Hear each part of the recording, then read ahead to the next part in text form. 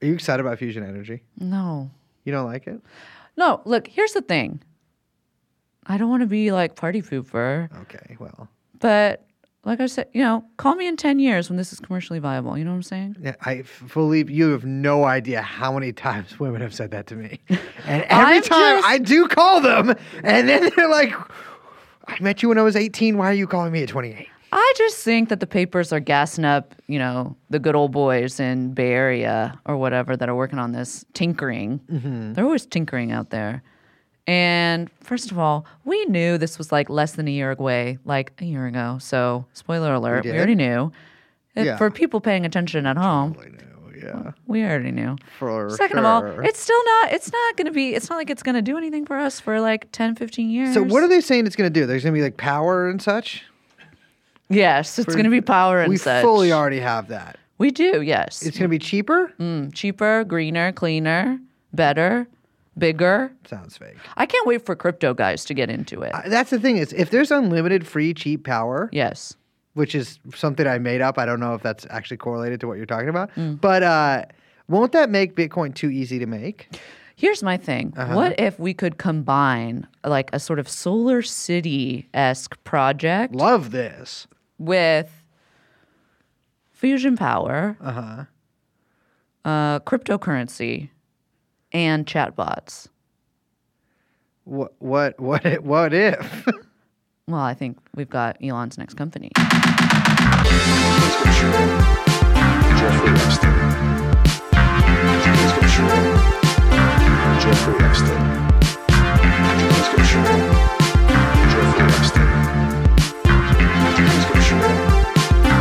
Jeffrey Epstein.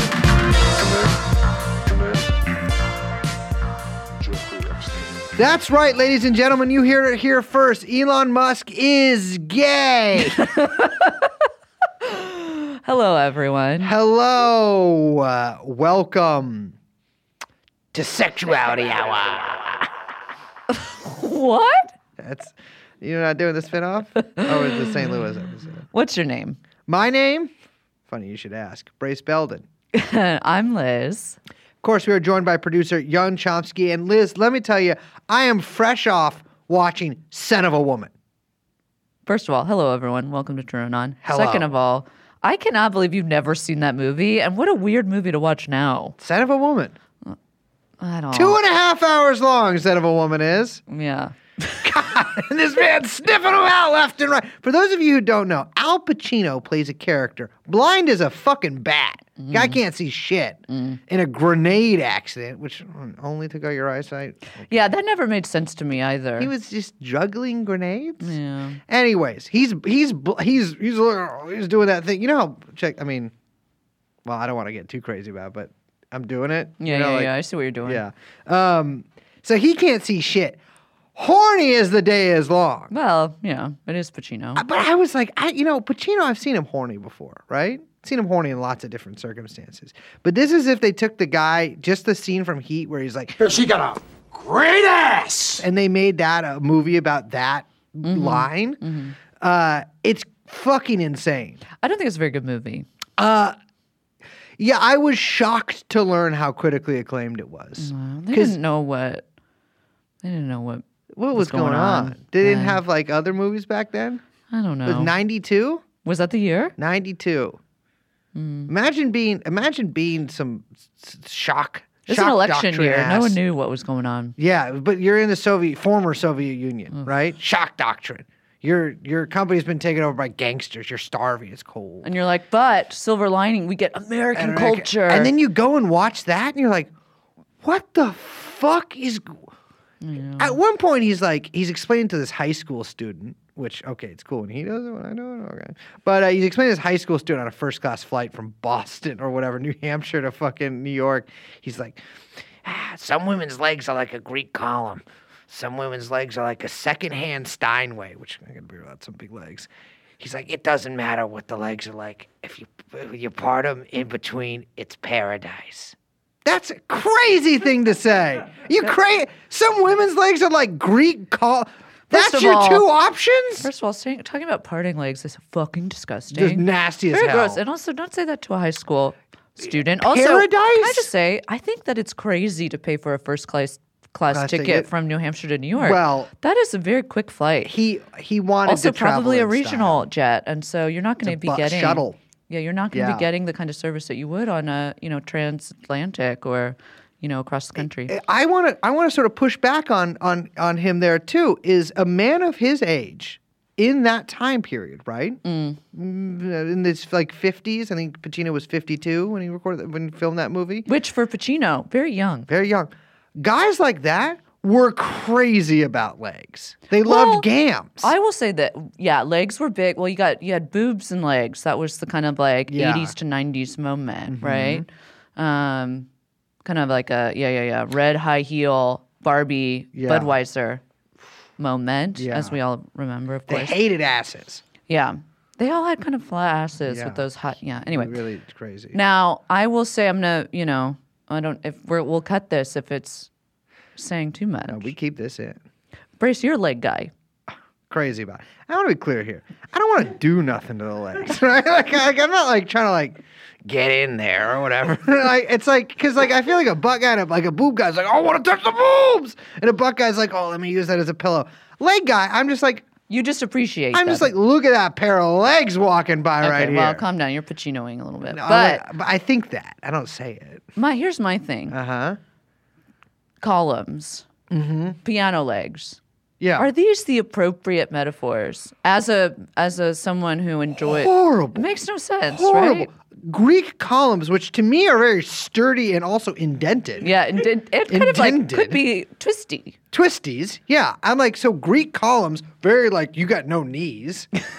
And then the Steinway, of course, the curve of the piano, Yeah, but also massive, Texas shaped, too much knee. maybe he was more of a thigh guy. But I'm telling you, but the in either of those, because the Greek columns, of course, have the little tops and the little bottoms, right? Right. So the thighs are like thin rectangles. Yeah, it makes no sense. horrible. Very, yeah. And yeah, to me, it just seemed like a guy, like his character, of course, Lieutenant Colonel Slade, had made love one time, perhaps in the aftermath of the Korean War. And that was the greatest night of his life. And ever since then, he was such a unlovable jerk that no other woman would, make love to him. And now he is like 52 and blind. He's like, oh, that was the greatest night of my life. I gotta get back to it. He cut a pathetic figure.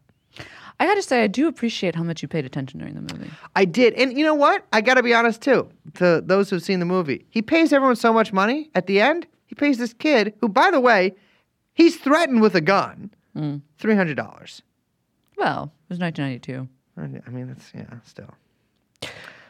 Hello, everyone. Hello. Again. Hi. We do have a real episode for you today. Very excited about that. Our old friend, Devin O'Shea, Devin Thomas O'Shea, even. He's coming back. He's coming back to talk to us about more St. Louis Wait. history. However, Wait. before we get to Fuck. that, What if they stop listening? I'm so sorry to do this, but we have some tour dates that we need to talk about. So, if at whatever the running time is now, add about 45 minutes. Yes. Because no, you know what? We're going to do this really quickly and efficiently. And we can even trade off, Liz. Okay. So, on February 2nd of 2023, that is next year, the continuation of the fiscal year of the smile in Cambridge, Massachusetts, right near MIT at the Sinclair. We have, and this is on the 2nd of I February, wasn't expecting it that time. we have a show at the Sinclair. At the Sinclair. Yes, in Cambridge, Massachusetts, which is next to Boston, but is different, apparently. I look forward to figuring out why in February. We also have a show at the Sinclair in Cambridge on the 3rd. However, sold out. So we'd like to see you on the 2nd if you are in the Boston-Cambridge area. Oh, well, the very next day, we are going north of the border to go to do something that's pretty bilingual. We are playing in Montreal, Quebec, at the Theatre Fairmont. That's the Theatre Fairmont in English. That is on the 4th of February. It will be our trip to Canada. And let me tell you, Trudeau, you're through. Yeah. Yeah, I saw that they were banning trading on margin for crypto. So, Well, looks like our trip will not happen. Anyways, the next day. the next day we are going to be in Toronto, in Ontario. However, sold out. You snooze, you lose. We will not be seeing you unless you already bought tickets, in which case we shall.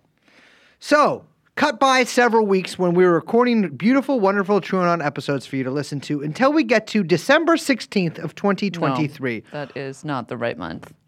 Excuse me, February 16th of 2023. February 16th of 2023.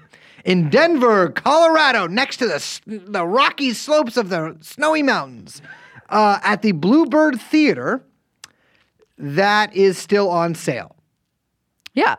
And then literally the next day, somehow, by magic, by hook or by crook, by plane, train, and automobile, we will be in Minneapolis, Minnesota, at the Fine Line on the 17th of February. And then even more very next day than that, on the actual next day following, on the 18th of February at the Far Out Lounge. Well, Whoa! it better be close in the city or close to the airport because we're going to be heading straight there in Austin, Texas. We are doing a show. That is going to be the cap off of that little tour, Austin, Texas. And let me tell you, Liz, it's going to be crazy. I mean, we've got some of the biggest tech titans in the world moving to Austin. We got Rogan, he's coming to the show. Oh, yeah. We got Lex Fridman coming to the show. And honestly, I might even be at the show. Well, that would be fantastic. One of the top tech guys in the United States. There's almost nobody with more PayPal accounts than me. You collect them all. I got so many. No, but for real though, that's our tour. Please buy tickets. I honestly, Liz and Chauncey, don't listen to this part. I've honestly been seriously considering killing myself. Oh my God, why do you say that? No, it's going to be a real fun time. We're going to the coldest places that we could think of for some reason. It was crazy. We were booking this tour. It was like, I think while we were getting ready for the other tour. And so we got these dates. And we were just like, yeah. And now we're like, oh, man, that seems really cold. Yeah, I don't even think I have clothes warm enough. Well, good thing we're going up Or north. a moisturizer strong enough, which is actually something that I'm concerned about. Catch ourselves a little Canada Goose. My little, my poor skin barrier, my ladies know. If you have any tips for Canadian cold weather and the harsh climate and my skin and good salve options, I probably know all of them, but I would appreciate it if you hit it in the comments. I'm going full face mask. Yeah. That's it. Baklava. Yeah. Balaclava. Baklava. No, Yeah. I'm putting baklavas all over my little pistachio. Well, that would keep it quite pistachio. moist Yeah. with all that olive oil. Honestly, you guys are crazy. I have no problems keeping moist. Anyways, we have with us in studio via computer Devin Thomas O'Shea to Devin talk to us about some things. Starting now.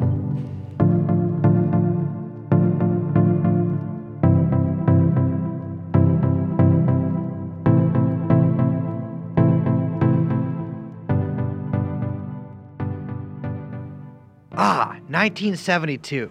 This is sure going to be my year. Can't wait to get off this Greyhound bus here in St. Louis, an industrial city that will never see population decline. I can almost see us pulling in now. In fact, I do see us pulling in now. That great, big, beautiful arch of which McDonald's got its inspiration. The steps of the bus are descending, and my soft little moccasined feet are pitter-pattering down. California was so tough. I can't believe they made me do acid in that apartment building in San Francisco while a CIA agent watched me make love to a prostitute. But here I am, finally, for my job at the good old factory here, which will never leave St. Louis. And I even have housing, in fact, that's the word, at the Pruitt-Igoe Housing Complex, which will never, ever be demolished. No!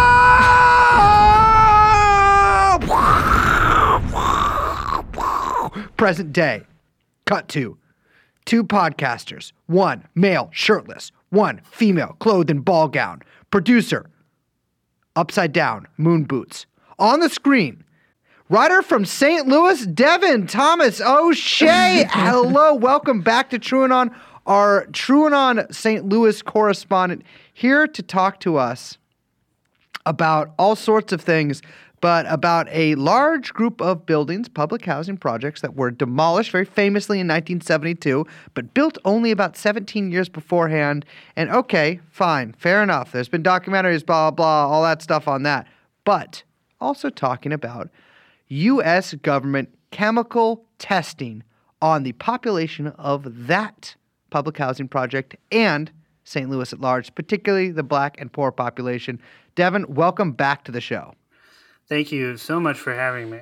And man, is it great to be back in the recording studio. This is the third time that you've come on. We're so excited to have you back.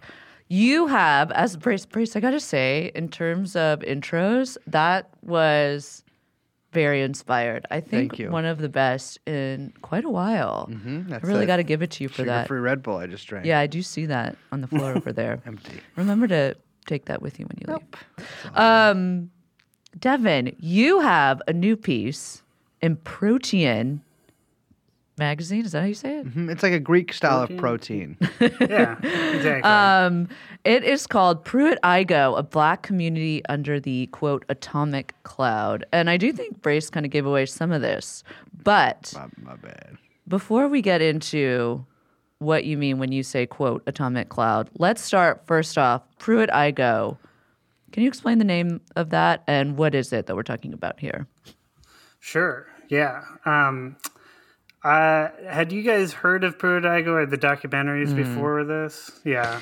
Yeah, I knew that. I recognized the building complex. I was like, oh yeah, that's the name of it. But it's a very famous controlled demolition, right? Yeah. I mean, it was on TV. Right. It was a huge thing in the 70s, like you said, 1970s. You could say actually the second most famous in American history. Ooh. And in fact, related to the first. No, but no, I'm familiar with the contours of the story. It's a pretty famous. I guess it would be the most famous public housing project in America as a public housing project, rather than like having some cultural cachet.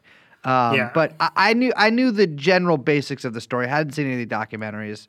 You barely ever catch my ass watching a documentary. Yeah. Just the dolphin sex one. Yes. Well, no, that was lived experience. But I knew about it a little bit. I'll say that.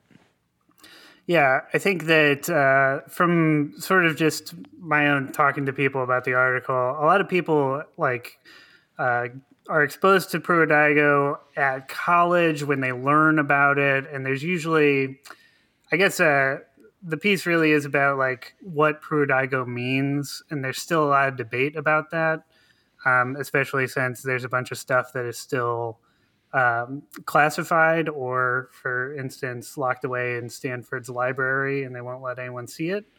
But the gist of it is that, we got to go into the Wayback Machine and think about a Midwestern city like St. Louis, first owned by the French and then the Spanish for a brief little period. It's a city that's like older than the country itself, and through the Civil War stays in the Union, and then a whole lot of freed slaves and Black people who are fleeing the South end up going north, and St. Louis is a stop along the way. Mm-hmm. And there's a lot of industry in St. Louis at this time, at the turn of the century, that welcomes all kinds of people to work in factories and be a part of, what we would know now as the Rust Belt. Mm-hmm. And if you're a guy like Harlan Bartholomew, who's a city planner around this time, he's sort of like the Robert Moses of St. Louis. You are pretty convinced that St. Louis is going to become probably like bigger than New York. We got a whole river. We're at the middle of the country. That just makes sense. Yeah, you got all the railroads. You got all the industry. There's two rivers here. I know, but if you're Harlan Bartholomew, a man named Harlan, You're a man named Harlan. You're fiercely racist, but you don't really say it. Well, so a problem develops in the city in the early 20th century where after the war, of course, the suburbs break out everywhere and drain the tax populace into the west of St. Louis. This is like a very familiar story for basically every American city. Wait, hold on here. So prior to this even happening, though, I'm assuming St. Louis, and without doing any research whatsoever on this, pretty segregated at this point. Yeah, there's like a secret cabal of all of the business leaders who put on a Klan uniform and crown one of their daughters the Queen of Love and Peace every year, and they're kind of in charge. So there's elected leaders, but then there's like the veiled prophet. And the city is very segregated, but interestingly, what we're going to talk about as a prime example of this is Mill Creek Valley, which was very black, but it also had a lot of Bohemian immigrant communities. And there were certain parts of it that were pretty integrated, which is also where a lot of the communist thinkers came out of in St. Louis at the turn of the century. And yes, wait, there were. You're talking about Bohemian, like from Bohemia, like they're from Germans? Bohemia. Okay, yeah. There's also a pretty big population of like Jewish immigrants who are in these neighborhoods too, but as a synecdoche for racism, Mill Creek and the neighborhoods that get obliterated in order to put the interstate highways in, they are thought of as just black. And also in the popular imagination, falsely, they're called dilapidated or blighted neighborhoods. Classic. Yeah, because like if you're Harlan Bartholomew and you're looking at a big map and you got the Italians over on the hill and then you got the rich people over in Ladue and downtown and you got to draw a big interstate highway through something, the black community is like, well, I guess they're going to take this one on the chin. Yeah.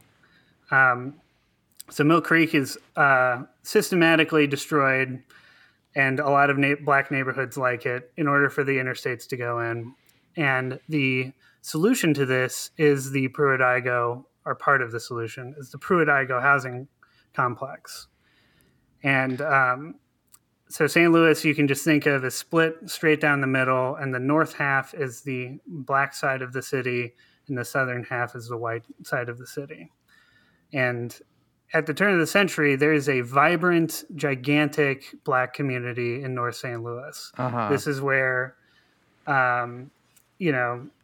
this is where all of the St. Louis black musical culture comes from. And it is basically a segregated, self-sustaining rival city in North St. Louis, in the Ville. And so sort of a little bit east of the Ville is a whole lot of sort of ash slum neighborhoods, or what Harlan Bartholomew would call them, ash slum neighborhoods. It's basically the most impoverished people in the city living in blight because the tax base has been sent west. Yeah. And so this, it's really hard to, you guys saw like the pictures of Pruitt-Igoe from above. Yeah. Yeah, I mean, it's massive. It's 33 buildings. Yeah. And each building is 11 stories tall. And they all look like sort of like white and tan dominoes all placed next to each other. And so a huge swath of North St. Louis is cleared, just completely leveled. And they build these gigantic high-rise public housing units, which, did you guys ever see that HBO miniseries Show Me a Hero? Absolutely I didn't. never. I Never think heard of it. It's like Wait. Oscar Isaac, I think. Yeah, I was gonna say it was with Oscar Isaac, right? He Yeah. loves an HBO miniseries.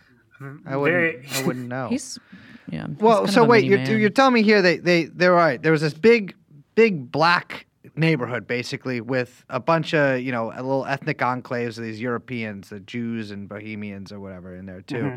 And then they were like, all right, we need a fucking highway to make take this city to the next level.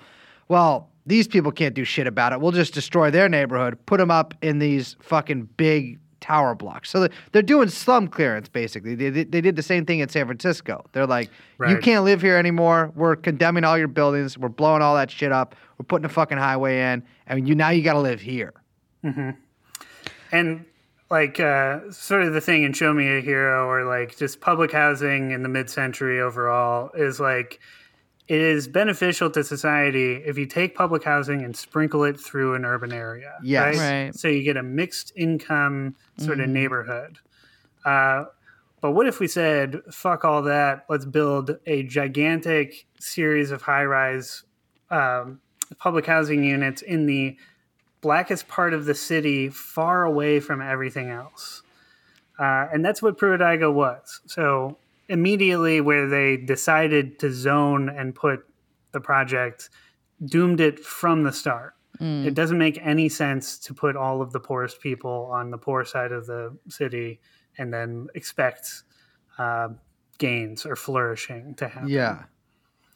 Well, because also the way it's funded, right, is the local tax base. And so it becomes a kind of cycle of destruction. I mean, I think in the piece you compare it, you know, to the total difference to what happened in the UK when they were building all the council housing, which was coming out of, you know, a very progressive taxation policy, which allowed for like, just like a much more robust communities to develop and flourish over decades, right? That obviously since then they've, cut into that. Right. But it's very different from the way it was sort of conceived of from the start with the development of Pruitt-Igoe here.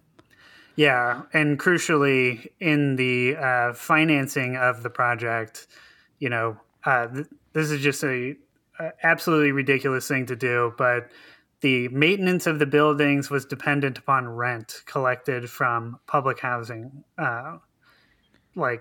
from public housing populations. So the upkeep of these gigantic buildings was all dependent upon like collecting rent. It's kind of just insane. And also that there was a sort of local and state, or local and then federal coupled funding that was pretty precarious as well. In the piece, you call it organized sabotage, and then you call it a clandestine site for radiological weapons experimentation, which maybe we should pivot for a second to that portion of the essay and talk a little bit about that, because that's sort of, no pun intended, a bit explosive. So it wasn't just that this public housing project was, a way of kind of like wiping out poor populations for development of a city, segregating them into one area and then like dooming them to fail, although it is. Right. It's also became you compare it to basically like a citywide laboratory for radioactive weapons testing. Like, can we talk about that for a second? Yeah, absolutely. So there's another thing that's happening in St. Louis that's pretty strange throughout the early 20th century, which is a lot of Manhattan Project shit is going down. And one of the things that's becoming very... so there's like a three-pronged thing to the Manhattan Project. There's the bomb and nuclear power, and then there's radiation. Mm-hmm. And you can study radiation for either chemo or as a radiological weapon. So like this comes down to how do we take the deadly effects of radiation and put them into some sort of particulate and then spray the particulate into a trench for the atomic warfare of the future, right? Because we have to get I think for this portion, we're going to have to put ourselves in the mind of the most paranoid Manhattan Project scientist possible, and then think through okay, a nuke is going to go off tomorrow, and I got to figure out what that's going to do to a city. So they start to develop, not in St. Louis, but in Minneapolis, Minnesota, the first atomic cloud studies. And they get off to sort of a rocky start with the Minnesotans. This is from Dr. Martino Taylor's book, Behind the Fog, which documents all of this. But the purpose of the studies was for the Army researchers to release and then measure a cloud travel of the radiological material and engage in penetration studies inside of residences and buildings, such as the aging brick structures of Clinton Elementary School in Minneapolis. So what you're saying here is like they basically need to test if the brick wall of an elementary school, like how much radiation that'll keep out. Right. Yeah. Because if a bomb goes off, how many of these kids are going to be able to duck and cover their way out of it? And the answer we know now is like, no, that's going to be bad. True or not tip here. I'm telling you, nuclear bomb goes off, you're dead. They didn't know this back then, though. I know, but or they did know, but they didn't tell people. My funky ass could tell you immediately. Like if I see a mushroom cloud in the distance under the desk, no, I'm making peace with my maker. My mom lived in Florida during the Cuban Missile Crisis, and she had constant, like almost every day, like similar. When I was a kid, we had earthquake drills. Oh yeah. Obviously in San Francisco, big earthquake town. Yeah. But she had like missile drills. And so they would say, okay, in the event of Russia launching the bomb, this is what you do. And it was just duck and cover under the desk. It was very similar to the earthquake drill, actually. Yeah, it was also, we actually also just ducked and covered. But that makes more sense because land. Yeah, you get away from the, the glass breaking. Yeah. I mean, I guess... Did you guys ever hear of the Demon Corps before this? Yes, which I have to say, it's been a second since I learned about Demon Corps. I mean, I don't remember when I learned about that, a long time ago. But best name ever for any. I mean, I gotta say, I know those, whatever those guys that were running whatever they were doing out in Los Alamos, like they were doing some freaky deaky shit. Of course, they would come up with a name called Demon Corps, but. And I don't support those fellas. However, I do think that they were onto something with this. I'm telling you, the guys come into the cafeteria and they're like, Brace, we made a Demon Corps. I'm like, can I touch it? So all those guys that like touched it and shit, I don't really blame them because they're like, you got to let me touch I the don't Demon think we know Corps, the full story of like what happened there. There's like, a couple stories that are like, oh, he was like building around it. He was doing all this thing. I was like, I think he's just touching it. Devin, weird. hit us with the Demon Corps. Well, yeah, this might help us get into that Manhattan Project mindset, where there's a guy. I'm probably going to miss a couple of the details here, but the Demon Corps like killed a couple scientists before this guy got a hold of it, and his whole thing was like, if you have a piece of uranium, basically, and you cap it so that the whole thing is contained, that's what sets off a nuclear bomb, basically. Yeah. There's no pressure release. And so he was doing these experiments where he would sort of bare hand a cap on top of the Demon Corps that's implanted in a table. And then, he was trying to get like the smallest crack possible in order to like measure the radiation levels coming out of it. And he was sort of at like the end of this round of laboratory experiments. So there's like 14 of his buddies in the room with him. And they were like, damn, Steve, you're so good at this. And he's like, yeah, man. And then, of course, the cap slips and it covers the uranium and a giant blue flash erupts like out of nowhere in reality, like magic. And it blinds everybody and he has to like slap the cap off of the table. Slapping caps. He's slapping caps off the table. You're just slapping caps. And then he's like, well, that was it. I'm probably dead. And everybody ran out of the room. Yeah, he was. And he was a week later. But he made everybody come back into the room and mark. He had everybody come back into the room and then mark where they were. And then they measured the distance between the Demon Corps and the guy. And then they were like, okay, you got 10 years to live, but because Dan was in the back of the room, he's got like 40 years to live. This is another true and on tip. Stand in the back. Yeah, they're messing with the Demon Corps. Stand in the back. Or you know what I mean? Get out of the room. Yeah, I'll tell you this. I'll tell you this right now. Don't mess around with uranium, okay? Unless you're selling it to a warlord or like maybe transporting it in between two governments. No, if you're a middleman, different. You can middleman the uranium. Don't be the guy who has the uranium. But also, the middleman is just, all you're doing is setting up the contractors. Yeah. You know what I'm saying? You're not actually physically moving it as the, waste stop. Don't be the waste stop. Be the middleman with the contractors. Yeah, highly agree.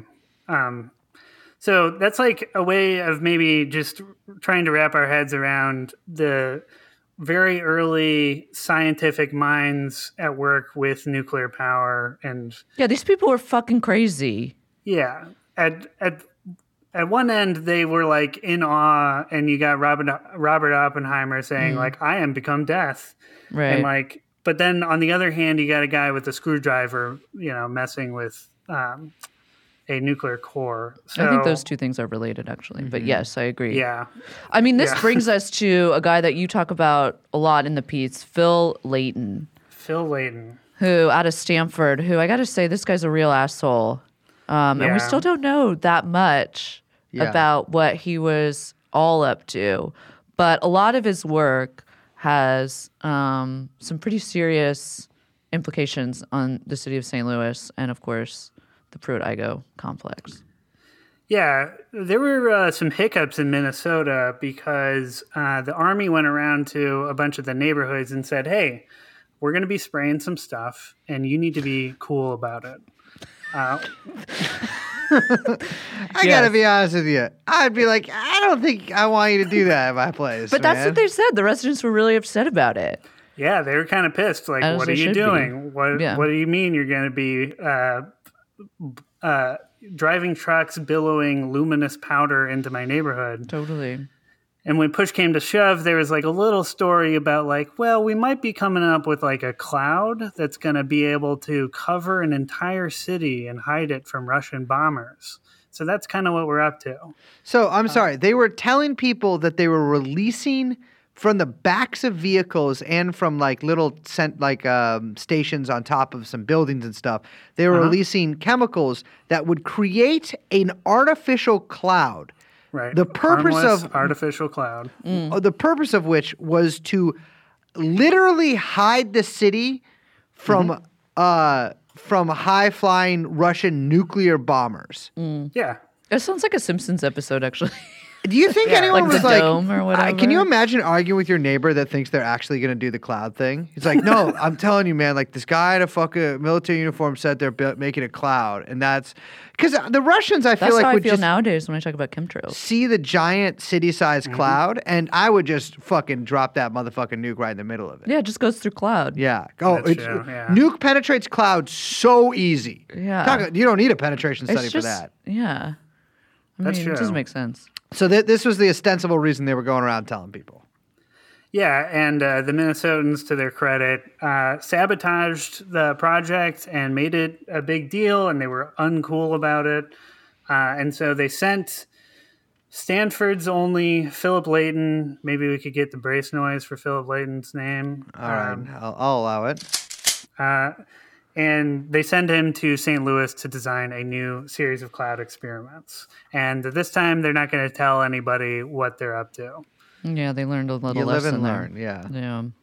Yeah, and so Philip Leighton designs this study on purpose to be hard to understand. He has the U.S. Public Health Service release the chemicals, and he is part of the Army Chemical Corps as well as Stanford. So he's sort of a military scientist,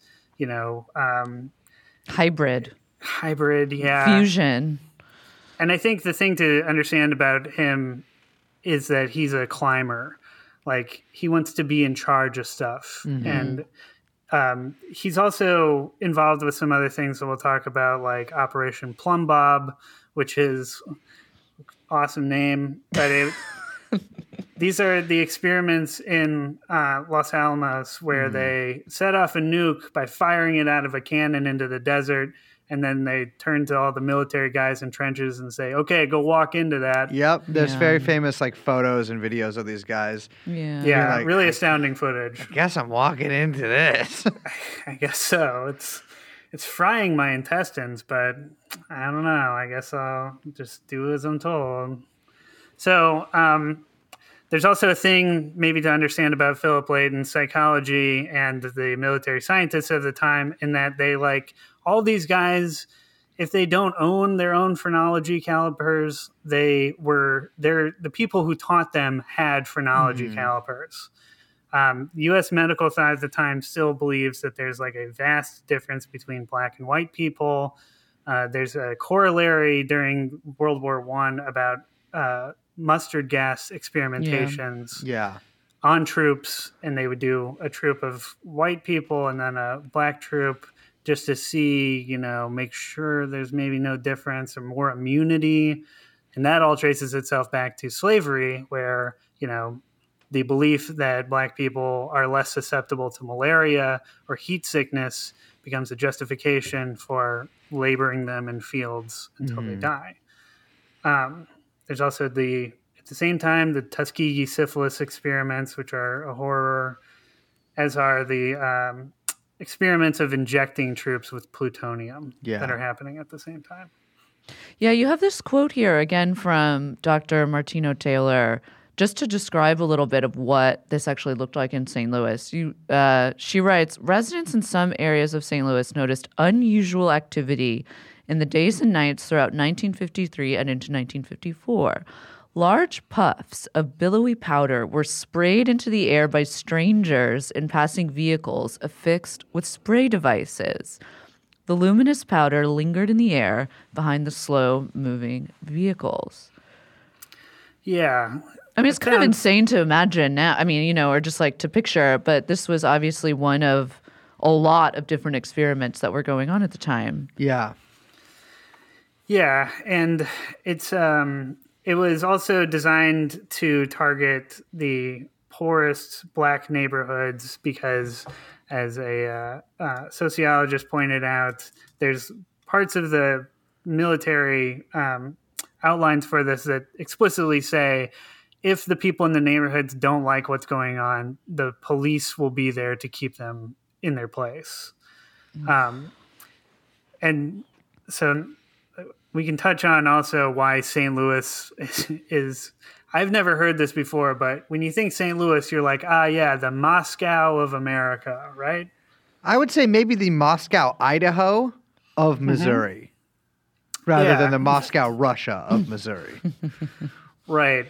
There's, it's very bizarre. I've never encountered anybody saying this, but according to the U.S. Army records, the tests are planned in St. Louis because we got a large chemical manufacturing complex, including Monsanto Chemical and Mallinckrodt Chemical. Sure, famous. And then a large petroleum refinery in Illinois, the Saucony Vacuum Refinery. And then there is a large steel manufacturing complex in Granite City Steel.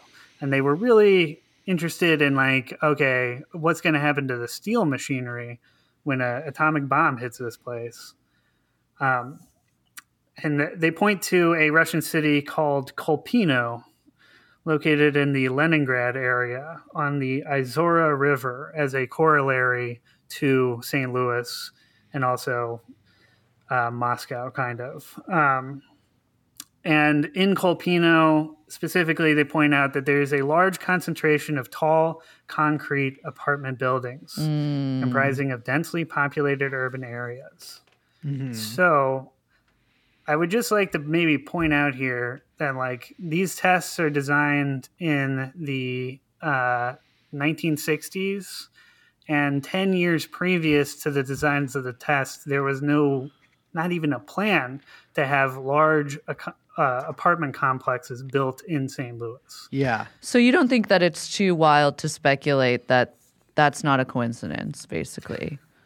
I think that there's some other maybe details to add too, that if you see the pictures of Pruitt-Igoe, they do look like Soviet bloc. They do. Apartments for a purpose. That's the modernist style. And to have them all in one area is very strange as a sociological thing. So, I don't know. I think it's definitely an interesting thread to pull on, right? Because it seems like, I would just say that, I think it's, good to speculate and think about these things, or think about how development and the choices that developers make and city planners and all of that coincide with larger plans for city populations and larger plans in the war machine and all of that, right? Like, it's not so much this was, maybe these buildings and these populations, these buildings were planned and these populations were moved in order for these tests to happen. But that a lot of these interests end up kind of finding common cause as, development and history kind of moves forward, right? Yeah. Yeah, I'm not sure if there's ever a singular person planning any of this out, but it does seem to be a confluence of several trends. So the military experiments start up in St. Louis, and just like in Minneapolis, there are these sprayer boxes that are outfitted to light poles. They're put on the tops of the Pruitt-Igoe housing projects, which we should point out also the name Pruitt-Igoe comes from Wendell Pruitt and William Igoe. Wendell Pruitt was a Tuskegee airman, and that was supposed to represent the black side of the housing development. And William Igoe is a congressman from Missouri, and the white section was supposed to be named after him. Yeah. Except none of the white people ever moved in. So Well, there's another congressman from Missouri that I got to mention, which is Dick Gephardt, a name that I haven't heard since I was in maybe 7th grade. But the only reason we know about any of this stuff is because he basically uncovered a bunch of these papers when they were declassified under the Clinton administration. And some of what we can kind of like pull out of this, and what you've done a lot of work in trying to kind of figure out in your piece, is what exactly were the chemicals that were being sprayed on these populations, right? Because it's only listed as, in the papers that were declassified, right? It's only listed as FP2266. Right. And in those declassified papers, that is referred to as a harmless stimulant. I've heard that one before from people in this very room. No. But this one is supposed to be used as a traceable chemical to measure debris from a nuclear fallout explicitly. That's what FP2266 is supposed to do in the details. But at first it's bought from New Jersey Zinc because the mixture that is sprayed is both cadmium and zinc. We know that both of those are in the mixture. Cadmium is radioactive. And zinc is poisonous to inhale. But FP2266 is later bought from U.S. Radium Corp. And, I feel like that would give you a little bit of a hint of what it that's a might great actually name. be. Yeah. so you're saying that the product that U.S. Radium Corp produced called Radium-266 might have something to do with FP2266. Well, listen, I'm no lawyer, but, inferences can be made, I feel like, here. That's true. So, yeah, I mean, that's the thing here is U.S. Radium Corp makes a product called Radium-266, and there is a unidentified substance called FP2266 that is being used in these studies that is being purchased from U.S. Radium Corp. Yes. And Philip Layton, in his notes about the atomic studies, specifically says, hey, guys, you got to be really careful with this one thing that we're buying. They had very detailed sanitation protocols around the sprayer mixture and FP2266.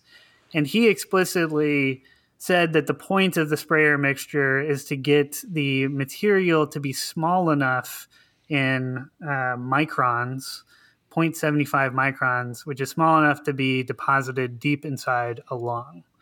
So this is some real evil shit because it's designed to go into a lung. That's why he wanted the mixture to be small enough.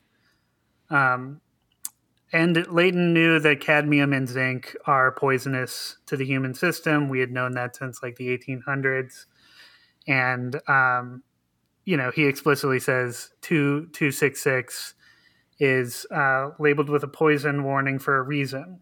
And Martino Taylor also points out that the FP part of that could refer to fluorescent particle, which some studies say oh yeah, that'll help it be visible, but it could also be fallout particle, which is what a lot of the Manhattan Project stuff uses that abbreviation for fallout particle. So that's pretty cool. So there's U.S. Army vehicles and contractors being paid by the U.S. Army who are setting up spray boxes, spray cars, spray whatever, a bunch of spraying devices all around the Pruitt-Igoe housing complex, which is a giant series of rather poorly constructed towers housing tens of thousands of poor black residents. Yeah. I actually think that the towers were pretty well constructed for what they were. Okay. But what you're thinking of is like, as we're talking about like the sprayer experiments, what's going on at Pruitt-Igoe is that it's in full tilt decline. That's basically what I'm saying. Is like it doesn't like the like you've seen or read the book High Rise, the J.G. Ballard book. I really want to read that one. Oh, it's great. But the movie I didn't like the first time I saw it, and then I saw it again. I'm like, you know what? Not too bad. I haven't seen the movie. Actually. Book is fantastic. Yeah. Anyways, as the building starts to decline, I mean that's a huge component of the book, and it really like reading about Pruitt-Igoe is like, oh, there's some similarities here. But just I mean, there's a description of like urine stench elevators that you write about that just like don't stop at most of the floors, and you have to take the stairs where you'll get mugged or worse. I mean, it seems pretty nightmarish at this point because. Like you said, the upkeep is dependent on rent extracted from these very poor tenants. And so naturally, upkeep is going to suffer and keep suffering. These things would compound. Yeah, there's a chronic problem of the elevators breaking down. The garbage incinerators would break down, and then garbage would just pile up in the hallways and catch fire. And so by 1966, one of the local workers reports that when one drives or walks into Pruitt-Igoe, he is confronted by a dismal sight. Glass rubble and debris litter the streets. The accumulation is astonishing. Abandoned automobiles have been left in parking areas. Glass is omnipresent. Tin cans are strewn throughout. Paper has been rained on and stuck in the cracked, hardened mud. Pruitt-Igoe from without looks like a disaster area. I mean, and it was. Absolutely. I mean, I think that's like a key thing. I mean, it absolutely was because not just because of, you know, like how you call it, organized sabotage from a development and city planning point of view, but also, you know, obviously these experiments that were being inflicted upon the population, it didn't stop. There was the second round that comes later on in the 60s, right? Right, exactly. There's, I mean, Philip Layton, our man, is not exactly great at designing a study because I think, like, if anybody thinks about, like, trying to measure things in a scientific capacity, putting a box that sprays stuff into the air outside and then trying to measure it some miles away, pretty difficult because of the wind and stuff like that. Ah, damn wind. I hate that stuff. You know that's my number one enemy is the wind. I you always know talk what? about this. My man knows. Women Chomsky's nodding. hate the wind due to their Yeah, hair. Not only hair, That's true. skirt-like outfits, dresses Seen that? in such believe nature. me, 7-year itch. Oh my God, that was something I really hated about San Francisco was the wind tunnels. Wind tunnels everywhere. Yeah, believe me, don't get me started on big buildings and wind tunnels. Anyway, Yeah. sorry. Just No, number one nemesis is the wind. I think that Layton hated the wind also, but he was on a trajectory in his career that we'll talk about at the end he was going to be just fine. But they went ahead and did a second round of cloud experiments. And during these, they took some extra precautions to measure the dosages and to try to do like weather balloons that would sort of pick up the debris in the air. And they dispersed like, I think it's 1 ton of material into the air over the course of 2 years, with Pruitt-Igoe being in the center, but also there's a bunch of public housing in the same area. And then there are also, so this is a shout out to Gumby for Christ on Twitter, who I helped out a whole lot with this. But he points out that his relatives lived in an area near Clayton where one of the sprayer boxes was set up, and they have had chronic cancer problems and health problems. Oh, awful. I actually was talking to somebody over the weekend about this, and they were saying that they lived in a similar area and have all their family has weird health problems, part of North St. Louis, and autoimmune diseases. And the theory, or a theory, is that because the white residents never moved into Pruitt-Igoe, other places had to have sprayer boxes, including Clayton, which is predominantly white, and is also where Harlan Bartholomew retired to. Interesting. But this is Dr. Martino Taylor said she couldn't comment on that, of like the design, if the design was trying to replicate those mustard gas experiments or not. Well, it does remind me. We were talking about this before recording, but of like, where the naval yards were in the Bay Area, or like in San Francisco and Hunters Point, which is a almost entirely black neighborhood, huge cancer rates. There's been ongoing like scandals about fake cleanups of the A lot of lawsuits. Of sort of the radioactive sites, and then in Treasure Island too, which is also home to. I think now they're like trying to build like wineries and stuff on it. But for most of my memory has been public housing. Also, radioactive in some parts. High cancer rates, things like that.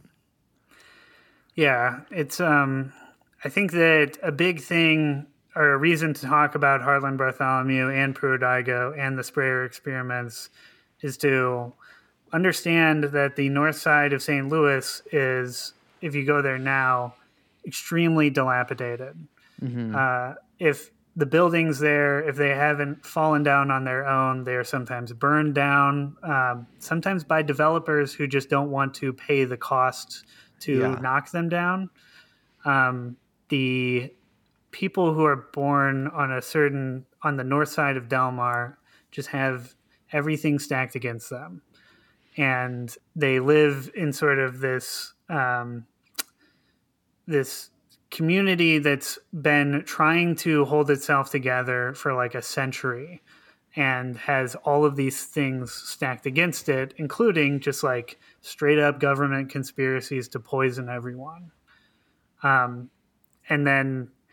And so this is also my like biggest sticking point about Pruitt-Igoe, is that the most famous part of it is the demolition in 1972, which comes after, we should note, a really incredible rent strike that breaks out in 1969 because of the insane conditions inside Pruitt-Igoe, but it comes too late.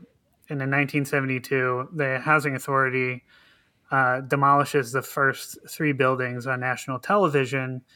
And the popular media interpretation of this, which persists today, I've heard friends tell me this shit before, of the people who lived in Pruitt-Igoe didn't respect the place they lived in. Yeah. That the reason that it fell down and fell apart is their fault. And that's just fucking bullshit.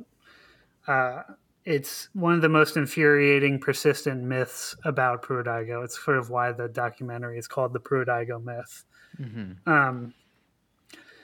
And the national news agrees. And this is a big reason why in the American consciousness, every time public housing comes up, people want to point to Pruitt-Igoe and say, this is what happens when you give poor people nice things, is that they destroy them, that they're unable to take care of them. It's surprisingly persistent, I think. Yeah. So that's the demolition, and that area is now an overgrown forest. But maybe we should talk about the architect now. Yeah, I think that's a good idea. But I do want to say, like, it's sort of astounding because, Pruitt-Igoe lasted for about 17 years, right? Right. From around 55-ish to about 1972. And which is not a long time at all, right? Yeah, You I could was be- about to You say. could be born in Pruitt-Igoe, and then by the time your house was destroyed, you wouldn't even be able to buy a pack of Pall Mall cigarettes. And it's just, I mean, the amount of money that it costs to build these things. I mean, I think you note in the notes here that it almost about half, the equivalent of about $500 million today. Right. I mean, it's truly extraordinary, and then just like absolutely destroyed. Yeah. Well, Level. like, yeah. I mean, it's like it didn't have any use anymore, right? I mean, that's like what I think is so infuriating. Like you say, I mean, it's like, you know, this. I mean, I just keep going back to that quote from you: organized sabotage in a clandestine site. Like, it outlived its usefulness, whether it was for the purposes of like wrangling and managing poor residents, or like corralling black population into one area away from developer interests, or it was for like insane radiological weapons experiments, right? It had no, and so what was the only choice was to demolish it and tear it all down and make a big show of it on national television. Again, so many beautiful interests intersecting right at one point, right? Yeah, I mean, it's hard to understate how, like, in the local media, in the last years before the demolitions, Pruitt-Igoe is a persistent metaphor of just like, it's so bad up there that the police won't even enter the buildings. Right. That the towers actually made for very good, like, drug trafficking places, because you could stand a guy on the roof and you could see a cop car coming from like 4 blocks away. And so it became like a literal monster in the local public imagination. Yeah. It wasn't blown up with a nuclear bomb, but, there's something to be said about it all kind of coming full circle there, right? Yeah, if you watch the demolition footage, I mean, it is a giant ash cloud that erupts out of the bottom of the building and engulfs the whole thing, which is kind of strange, or has a lot of similarities with the sprayer experiments, and then some of the other stuff that Minoru Yamazaki designed. So Minoru Yamasaki was the architect of the Pruitt-Igoe buildings, and actually a fairly very famous architect in his own right. But I believe who is most known for designing the World Trade Center, the Twin Towers. Beacons of democracy. As he called it. Exactly. And as I'll call it as well. And I got to be honest with you, the guy has not had an extraordinary amount of luck in keeping his building standing. No, of the like 7 biggest projects, 3 of them have exploded. I think if you're an architect, that's like the last thing you want on your CV. You don't want your guys blown up like that. Like, oops. Yeah, I mean, it's kind of insulting, Unless that's what he was intending. I mean, as it was pointed out by Boltzmann Booty on Twitter, from a Slate article, Yamazaki was a favorite designer of the bin Laden family's patrons, the Saudi royal family, and a leading practitioner of an architectural style that merged modernism with Islamic influences. I'm always saying that about the World Trade Center, that it merged, it merged modernism with Islamic influences. Frankly, to me, Pruitt-Igoe is in both life and death. Actually. Some of my favorite things in the world are what I like to call East meets West, right? Sure. And Fusion. to me, yeah, fusion, absolutely. I mean, I've been called the godfather of fusion in my own time, but Pruitt-Igoe to me, I mean, it's honestly, it's Mecca meets Manhattan. Wow, that's nice. Yeah, I don't know what that quote means. I'm no architecture guy. Hell, I don't really like buildings that much. But I don't really see that in several in the buildings that I've seen from the guy. Yeah, especially when we're talking about Pruitt-Igoe and then the thing next, which is the Military Personnel Record Center in St. Louis. It seems like he's more of a modernist. I looked into that, and the Islamic influences are like arches at the doorways and sort of flourishes around some of the spare edges of the design. I'm not sure. Well, you mentioned the Military Personnel Records Center. That's another building of his that does not exist anymore. So the other building in St. Louis that Yamazaki designed was Lambert Airport, made famous by Up in the Air, the 2011 rom-com with George Clooney, but also the U.S. military's Personnel Records Center in St. Louis, which 1 year after the Pruitt-Igoe Towers began being demolished, burst into flames and burned for 22 hours, smoldering for 2 days, and destroying about 16 million to 18 million official military personnel records. Good God. Well, that's unfortunate. Yeah, that's a bummer. How did that happen? Well, there's some debate about whether or not the fire was electrical, or maybe there were just a lot of people smoking a lot of cigarettes in the 6th floor. Those damn Pall Malls. Yeah, Mall room. but that's where the fire broke out on the 6th floor. And as Dr. Martino Taylor notes, Yamasaki insisted that the 6th floor have modern sprinkler systems, and the Department of Defense weirdly pushed back against that. So then a fire broke out, and 80% of the losses were from Army personnel discharged between 1912 and 1960, which is basically both World Wars and Korea. Yeah, not a big time for U.S. military history. Yeah. Not a lot going on. Yeah. And there was something on the 6th floor called the 6th floor vault, which contained the Navy file for the Greek Prime Minister Andreas Papandreou. Is that how you say that? I think it's Papandreou. Papandreou.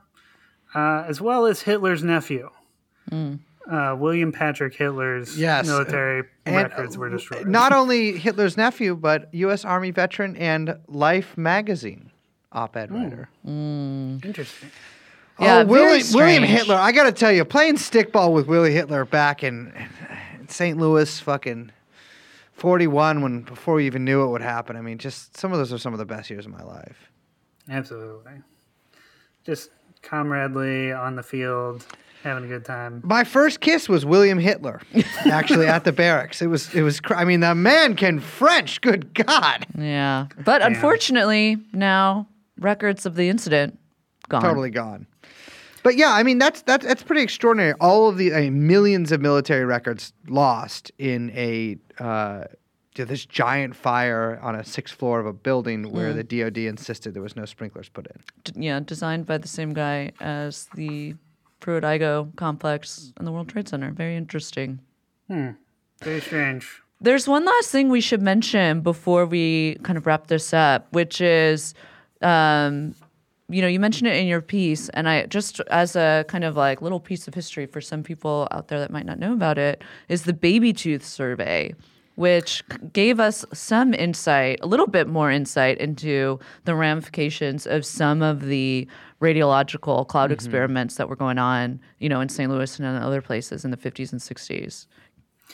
Yeah, so this came up in sort of the papers like 10 years ago where, we can all imagine ourselves.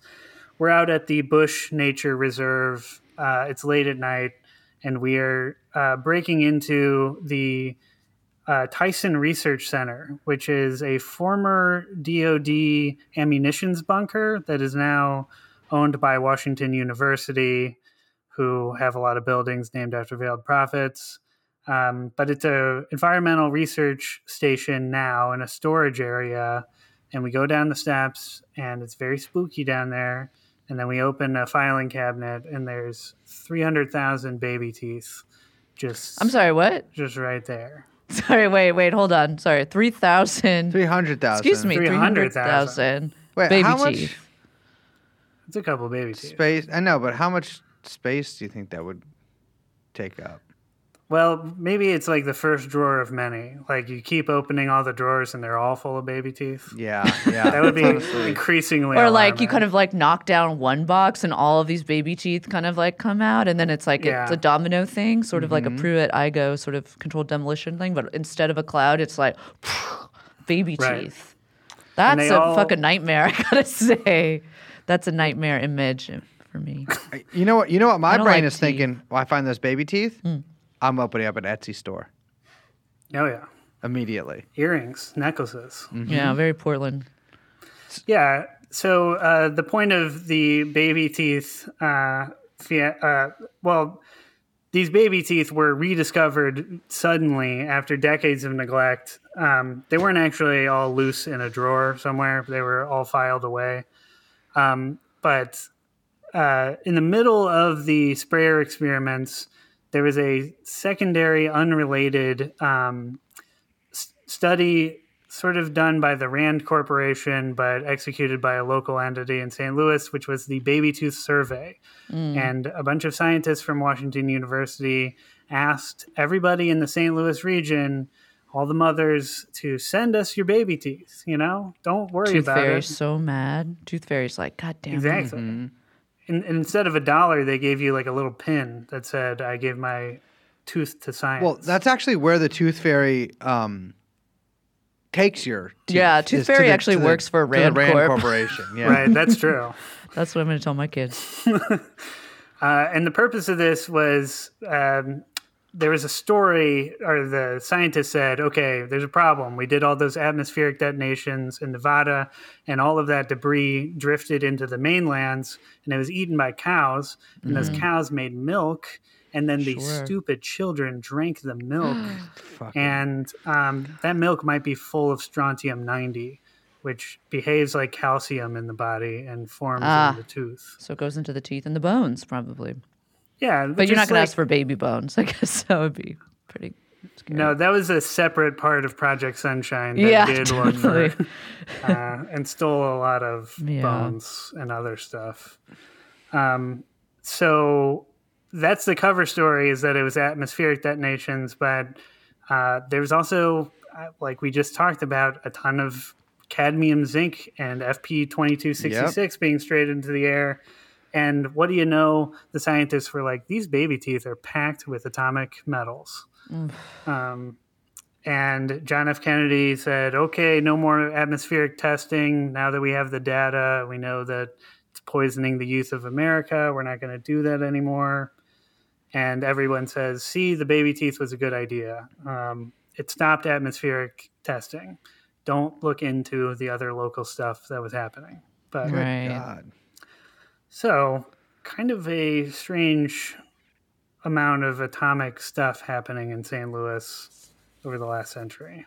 Absolutely. I mean, the piece is great. We'll link to it in our notes. I mean, we should say that, like, you've done a great job trying to, like, kind of put all of this in one place, all this information that's sort of in, like, disparate places, right? And using Pruitt-Igoe as a kind of, like, lens to kind of look at all of this stuff in these sort of disparate histories and kind of tie them together.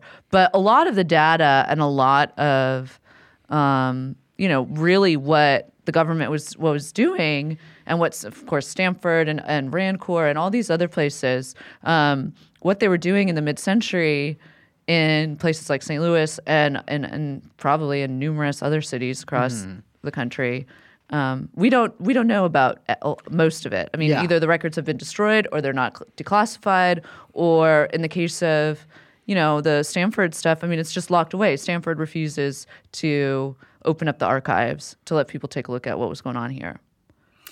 Yeah, there's 15 linear feet of Philip Layton's documents stashed away that became classified as soon as Dr. Martino Taylor showed up to take a look at them. Like on the Oh, like they immediately declassified him when Yeah. she rolled up to the building.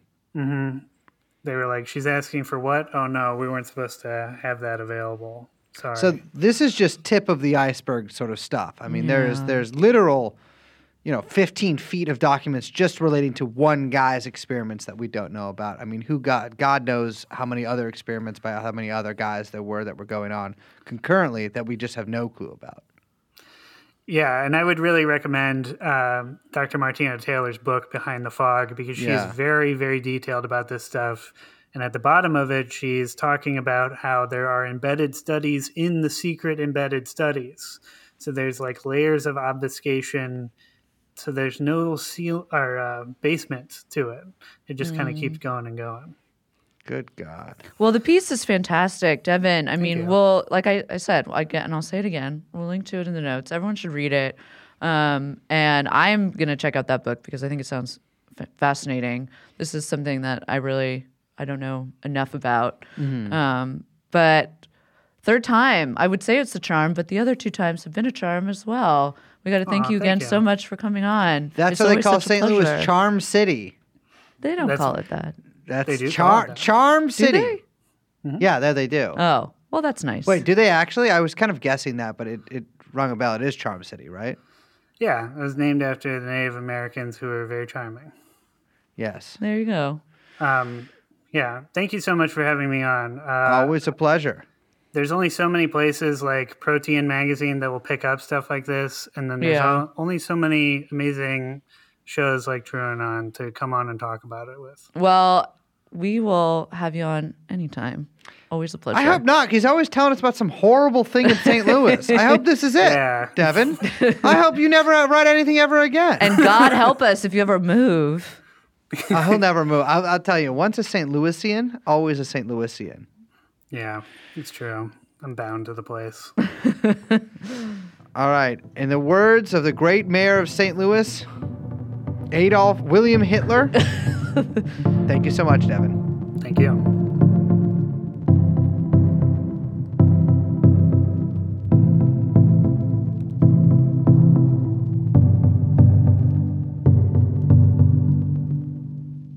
Good God. Remind me, Liz, if I ever see a little sprayer up on a pole, Yeah.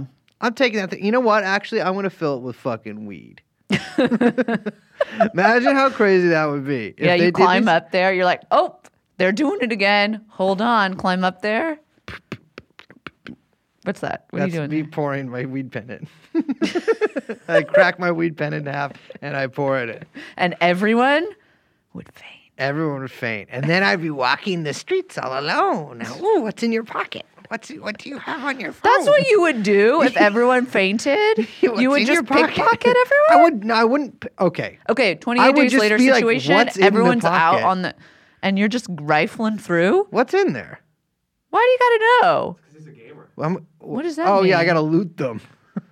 I gotta loot. They might have rare items. Yeah, they could have rare items. No, I just want to see what's going on in there. You go in my pockets, Liz, you'll be fucking appalled at what you find. Oh, I know. It's like no, you don't know. it's like 18 different vapes, One jewel. bunch of jewel pods. Okay, there Tic are- Tacs for some reason. Loose. You got loose. You just ride them loose. I got them loose in there. Ugh.